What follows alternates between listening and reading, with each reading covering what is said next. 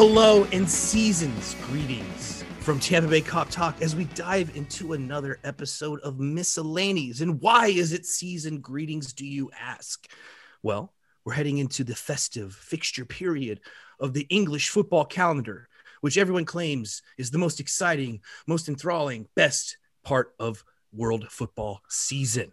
That's up for debate because obviously it brings about with it fixture congestion, which is what we're going to be discussing on this episode of Miscellanies. I'm Jordan, and I'm joined by below me, David.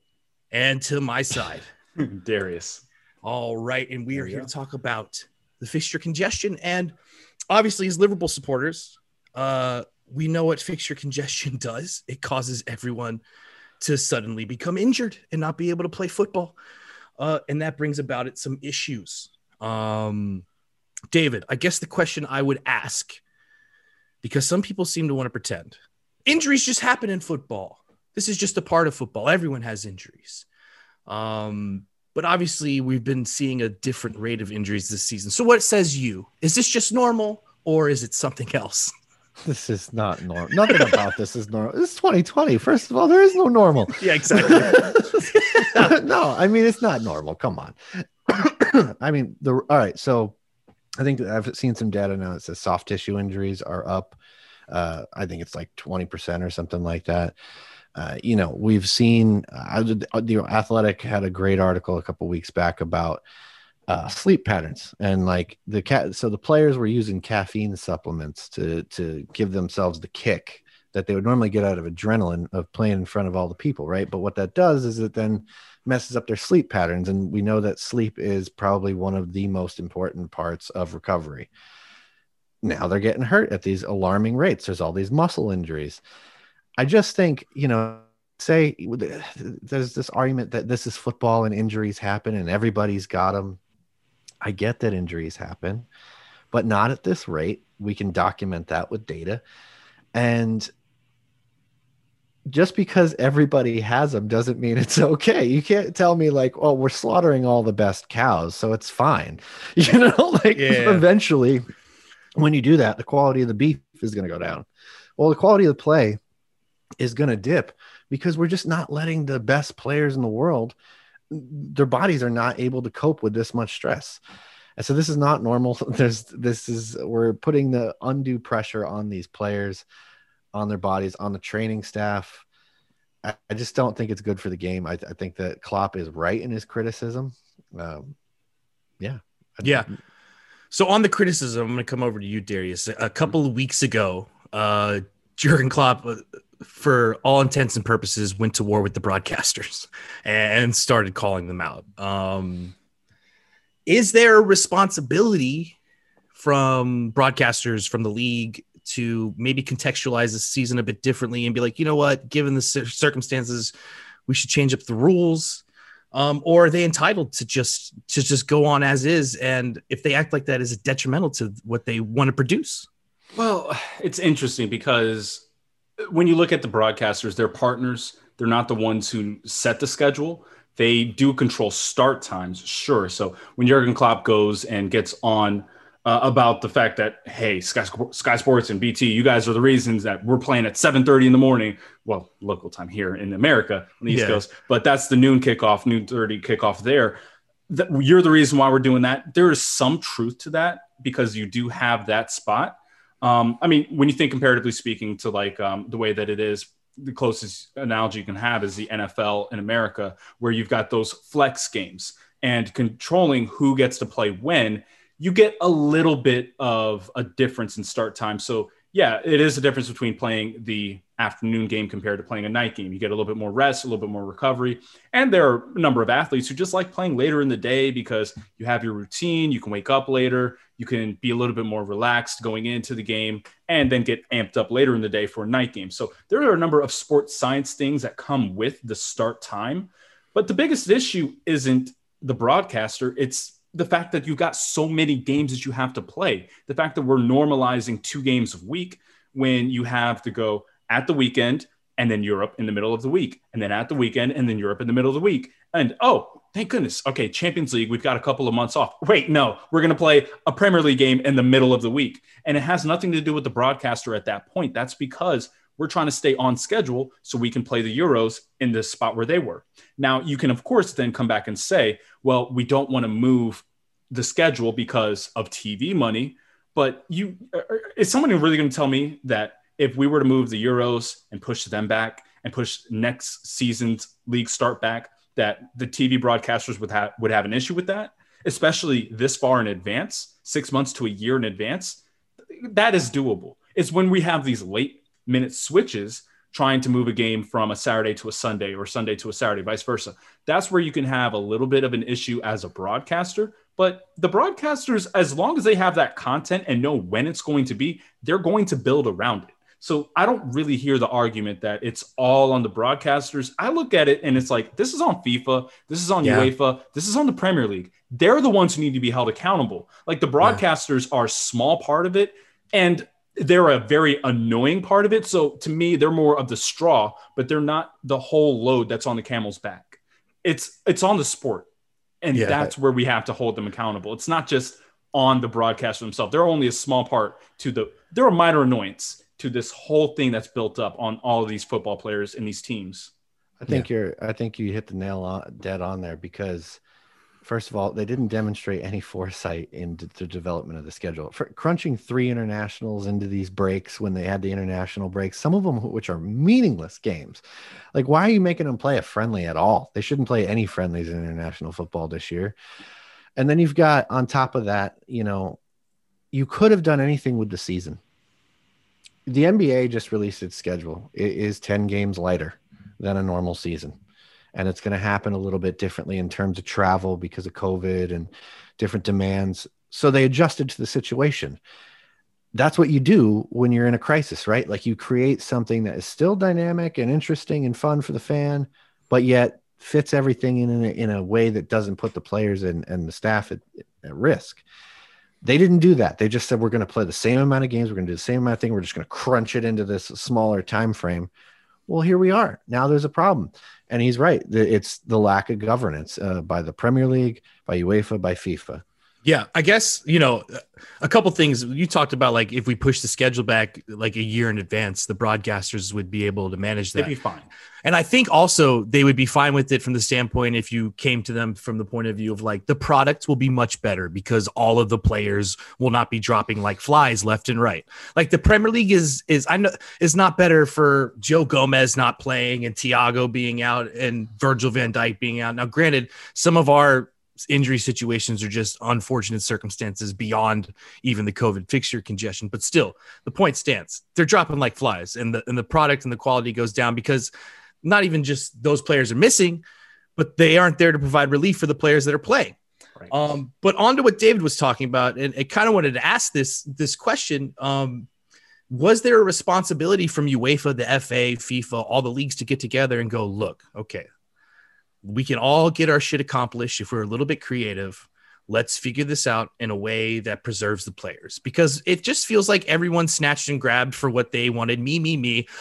The UEFA's like, we still have to have midweek Champions League. And then also we're going to have qualifiers for the UEFA Euros. And then the Premier League's like, oh, well, we're going to squeeze in the whole schedule like normally so we can get our games in. And we're also going to do the FA Cup and the League Cup. And no one really came from like an understanding point of view. So David was saying, like some responsibility obviously lies on the governing bodies of the sport, like you were saying, David, to step in and make it right. For me, one of the things that I keep coming back to is, why do we assume just move the whole calendar and then just leave it? Because what's the difference if the season starts in September and ends in June versus starts in August and ends in May? Who cares? Yeah. So just push everything back a little bit. Yeah. What's the big deal? You know what I mean? I don't understand why we're trying to fit it in so that we can get back to this time frame. For what? Just adjust the time frame because this is the exact. But does it affect the money though? Does it really affect the money? Because is the Euros, are they more profitable in July than they would be in August? Fair point. You know what I mean? Kids are does the out of school in broadcaster? July. Well, I think in a lot of places they're still out in August. Yeah, right. So, they don't start until after Labor Day or whatever. So I'm not sure. And like, I just don't see why we have to constantly be beholden to the way things were done before. But I think you also could have just said, hey, we're going to shorten the season to the Premier League season to 30 games so that we can fit more other things in without damaging those competitions or whatever. Or no FA Cup and League Cup. How about that? Yeah, just say we're going to bin the League Cup. We're going to shorten the Premier League to 32 games, we'll say.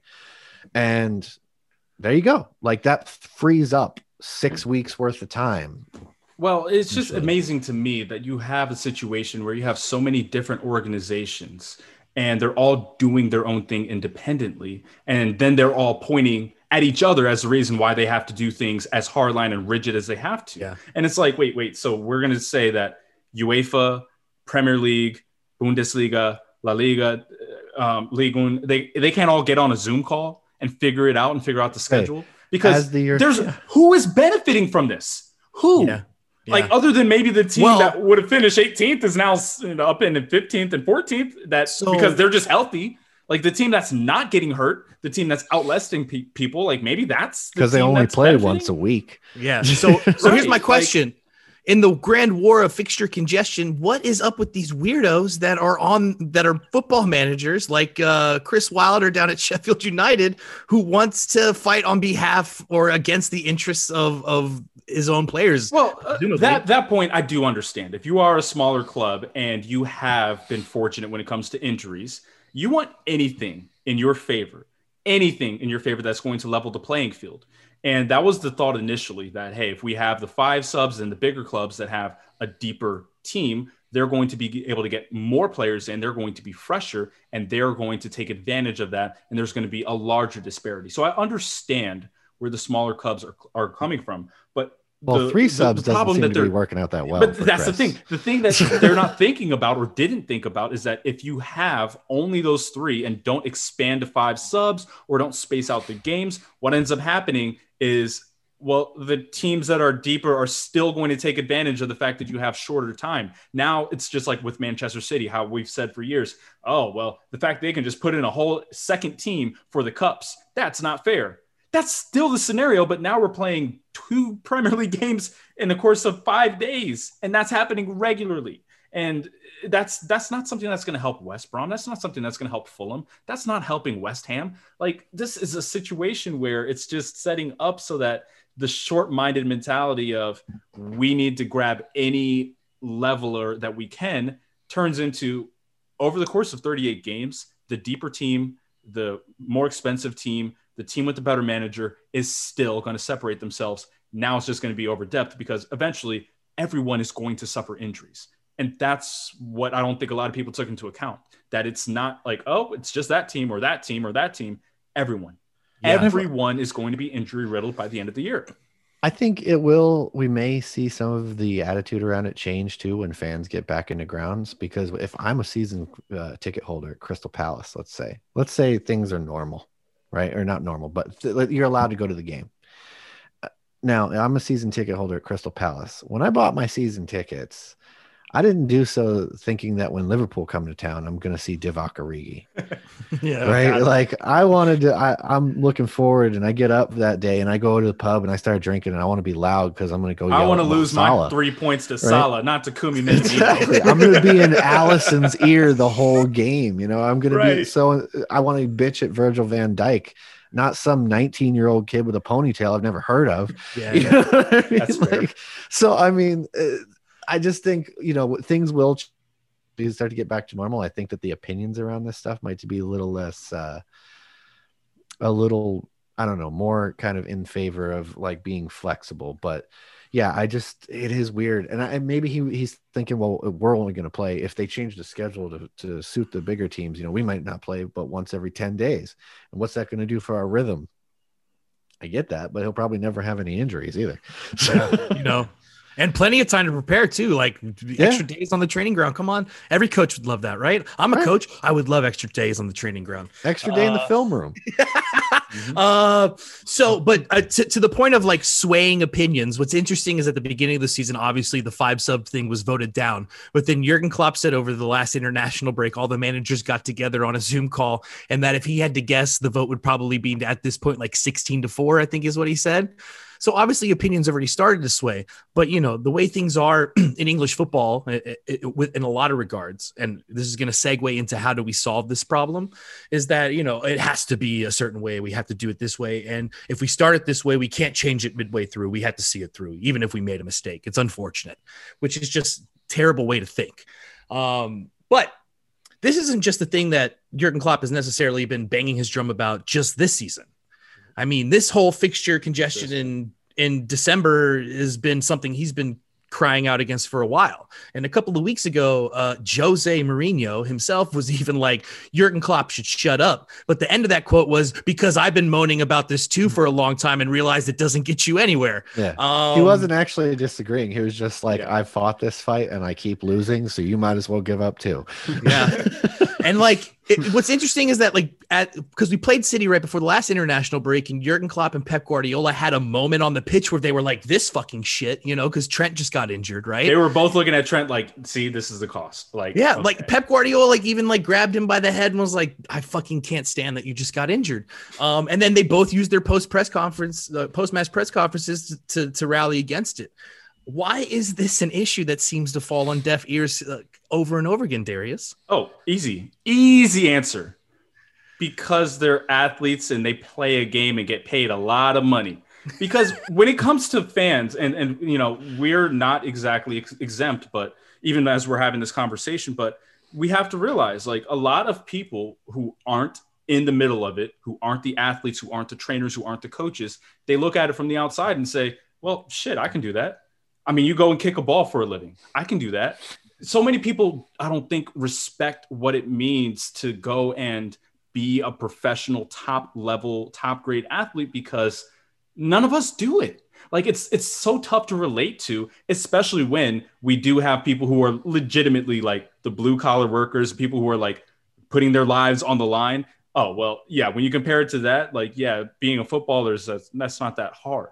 But that then doesn't mean that you have an easy go of it, especially when it's your body that's literally being used day in and day out to be able to do your job. So in the same way where someone can put in a 40-hour work week, a 50-hour work week, a 60-hour work week, and be exhausted at the end of the week, and then they need their weekend to just recover. Well, footballers do that, but then their weekend is playing a game, which is twice as intense as their regular week. So the grind never stops. And it's something that we can't really understand, yet we enjoy the product. And we just expect like, oh, these guys are machines. They get out there, they've got all the advantages, they'll be fine.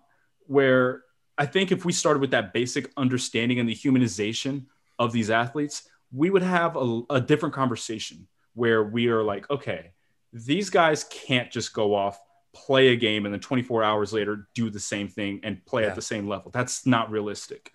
We would be asking different things. We would be like, okay, maybe we do need a 2 or 3 week winter break. Okay, you know what? Maybe we should make sure if you have a game and then a midweek that you get an extra day off or something to that effect. It's just, I think that's the biggest issue. The fact that we don't look at the athletes and their performance as humans. We look at them as machines. No, yeah. And they're overpaid and all this kind of stuff that people will bring up whenever that conversation comes up. Yeah. They get paid plenty. They should be fine. Yeah. You know how this is. Yeah. Everybody thinks they're a writer because they can spell. Right. But you ain't a writer until you get paid to write for a living. And you ain't a footballer until you get paid to play football for a living. And you don't know what it's like. And you don't know the pressure. And like, again, I go back to that athletic article about the caffeine supplements, and I'm like, yeah, I didn't even think of that. Like the whole adrenaline thing, and then the sleep effect, and like how one thing has like a chain effect on another thing. And it's just, it's, you don't understand what the mental demands are, what the physical demands are until you're doing it every day. So let the people who are constantly monitoring the guys that are doing it every day inform you on what the schedule should look like. Yeah. It makes sense. The problem is that, and to Darius's point, We do need to be more empathetic to them as human beings. But at the same time, if I could watch a Liverpool match every day, I fucking would. 100%. As we sit here and say, like, we need to humanize these guys and they need more time off and they need to be treated properly. It's like, if we could have Liverpool play that Tottenham game tomorrow and the day after, put in City, and then, maybe a Manchester United, and then we'll go to an Everton and then back to that Tottenham game. And we'll just have that joint on a loop. If you could have that, and it's not like on demand, it's like actual the game happening. 100% as fans, we would love that.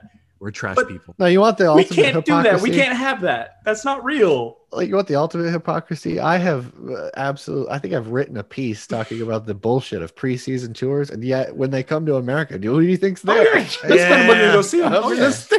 What I was about to say is, like, you know what I realize now is, like, this battle over fixture congestion and getting this winter break and really solving this, like, for good, is that we're all about to argue on behalf of the European Super League that we called Project Death Star, but like 2 months ago.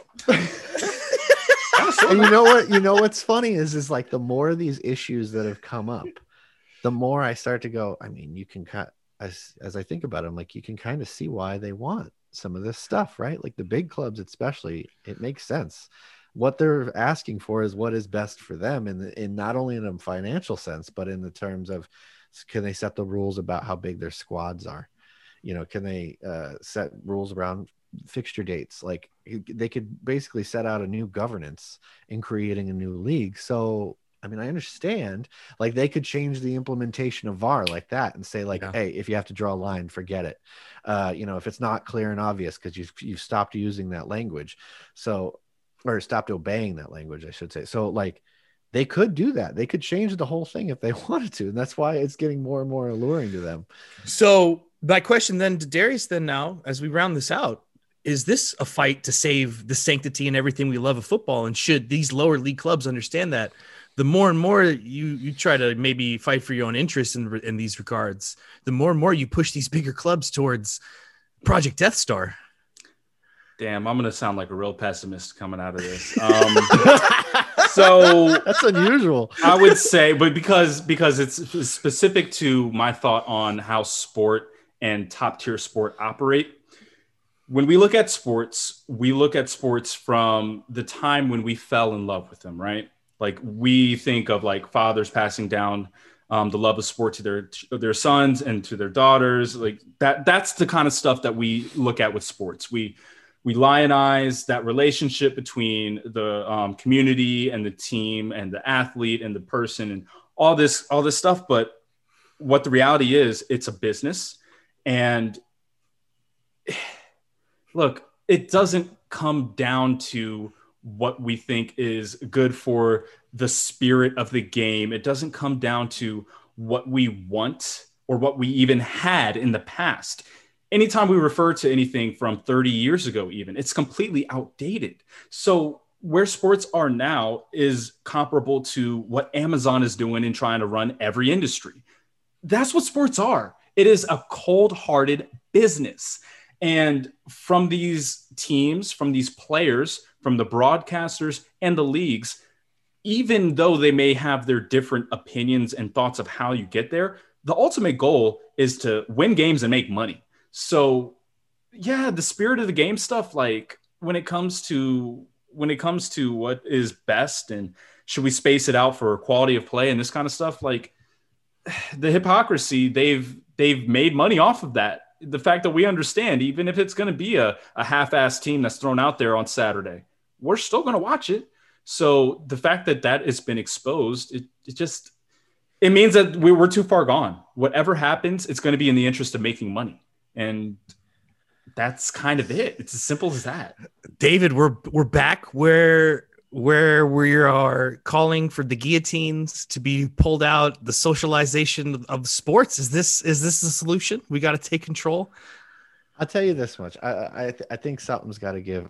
Darius brings up an interesting point when he said that you lionize it from the time that you fell in love with it. So there's a little bit of a cautionary tale for world football, right? In not addressing problems. I fell in love with the NFL in the early 1990s, right? And I loved football for a long, long time. Part of what made me fall out of love with it was not doing anything about player welfare around concussions. They did not give a shit that these guys were suffering some really horrible health effects.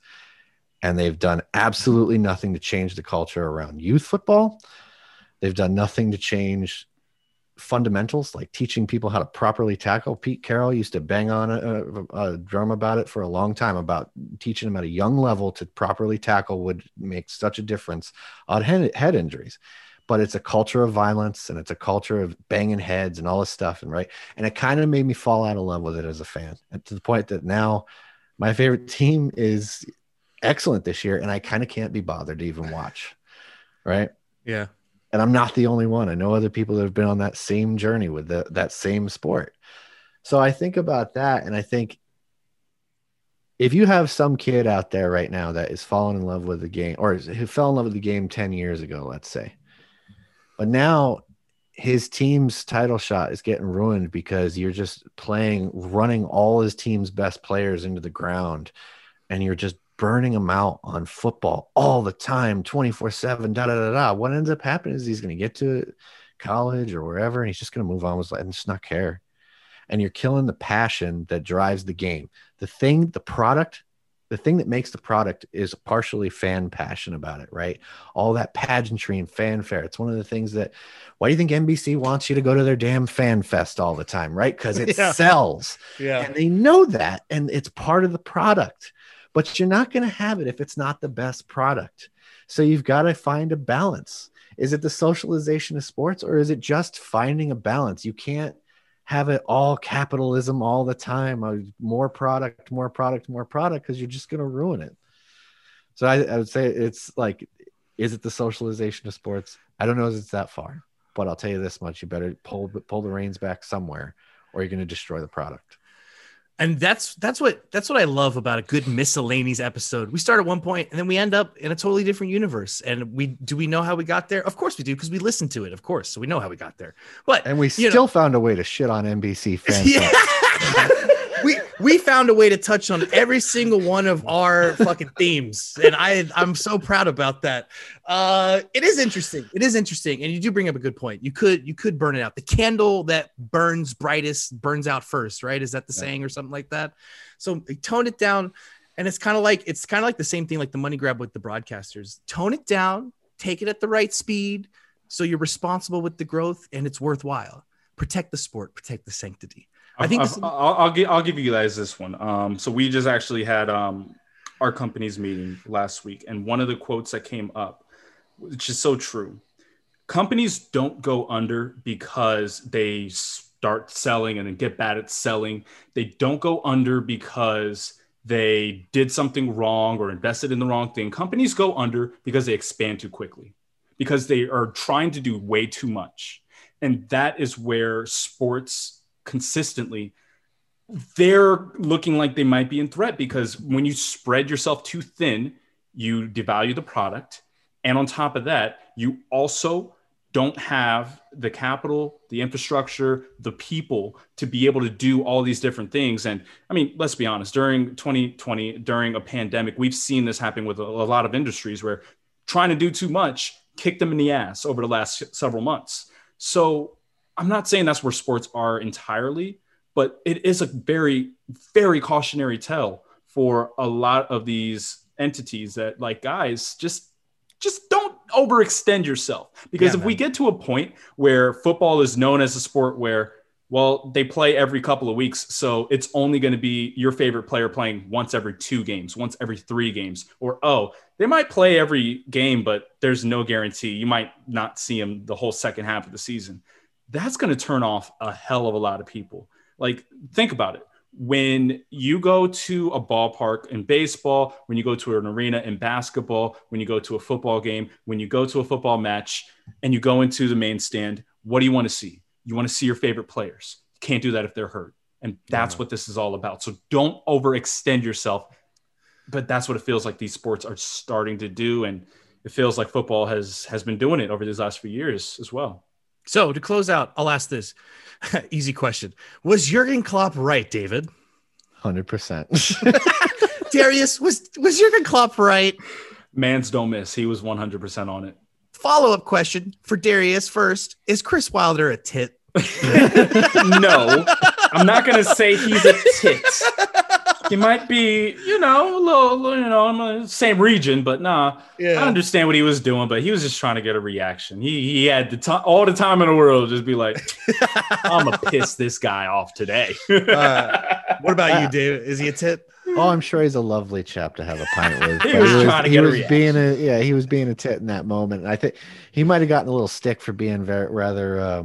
Remember last year he was very heaping a lot of praise on Jurgen. Maybe he caught a stick for that. So he's trying to make up for it. Give him some criticism. I'll give him credit in this regard before we close out. When Jurgen Klopp gave him a jab and said he's only got 1 point, and Chris Wilder was like, "Well, he's right about that." And so another wonderful episode. Still is. Yeah, no, shit. Yeah, that's been a while. So another episode of Miscellanies here at Tampa Bay Cop Talk. Hopefully they can sort this out before they do significant damage to the sport. Until next time, I'm Jordan. There he is. Oh, at the same time. He messed it up with 3 people. Up the Reds!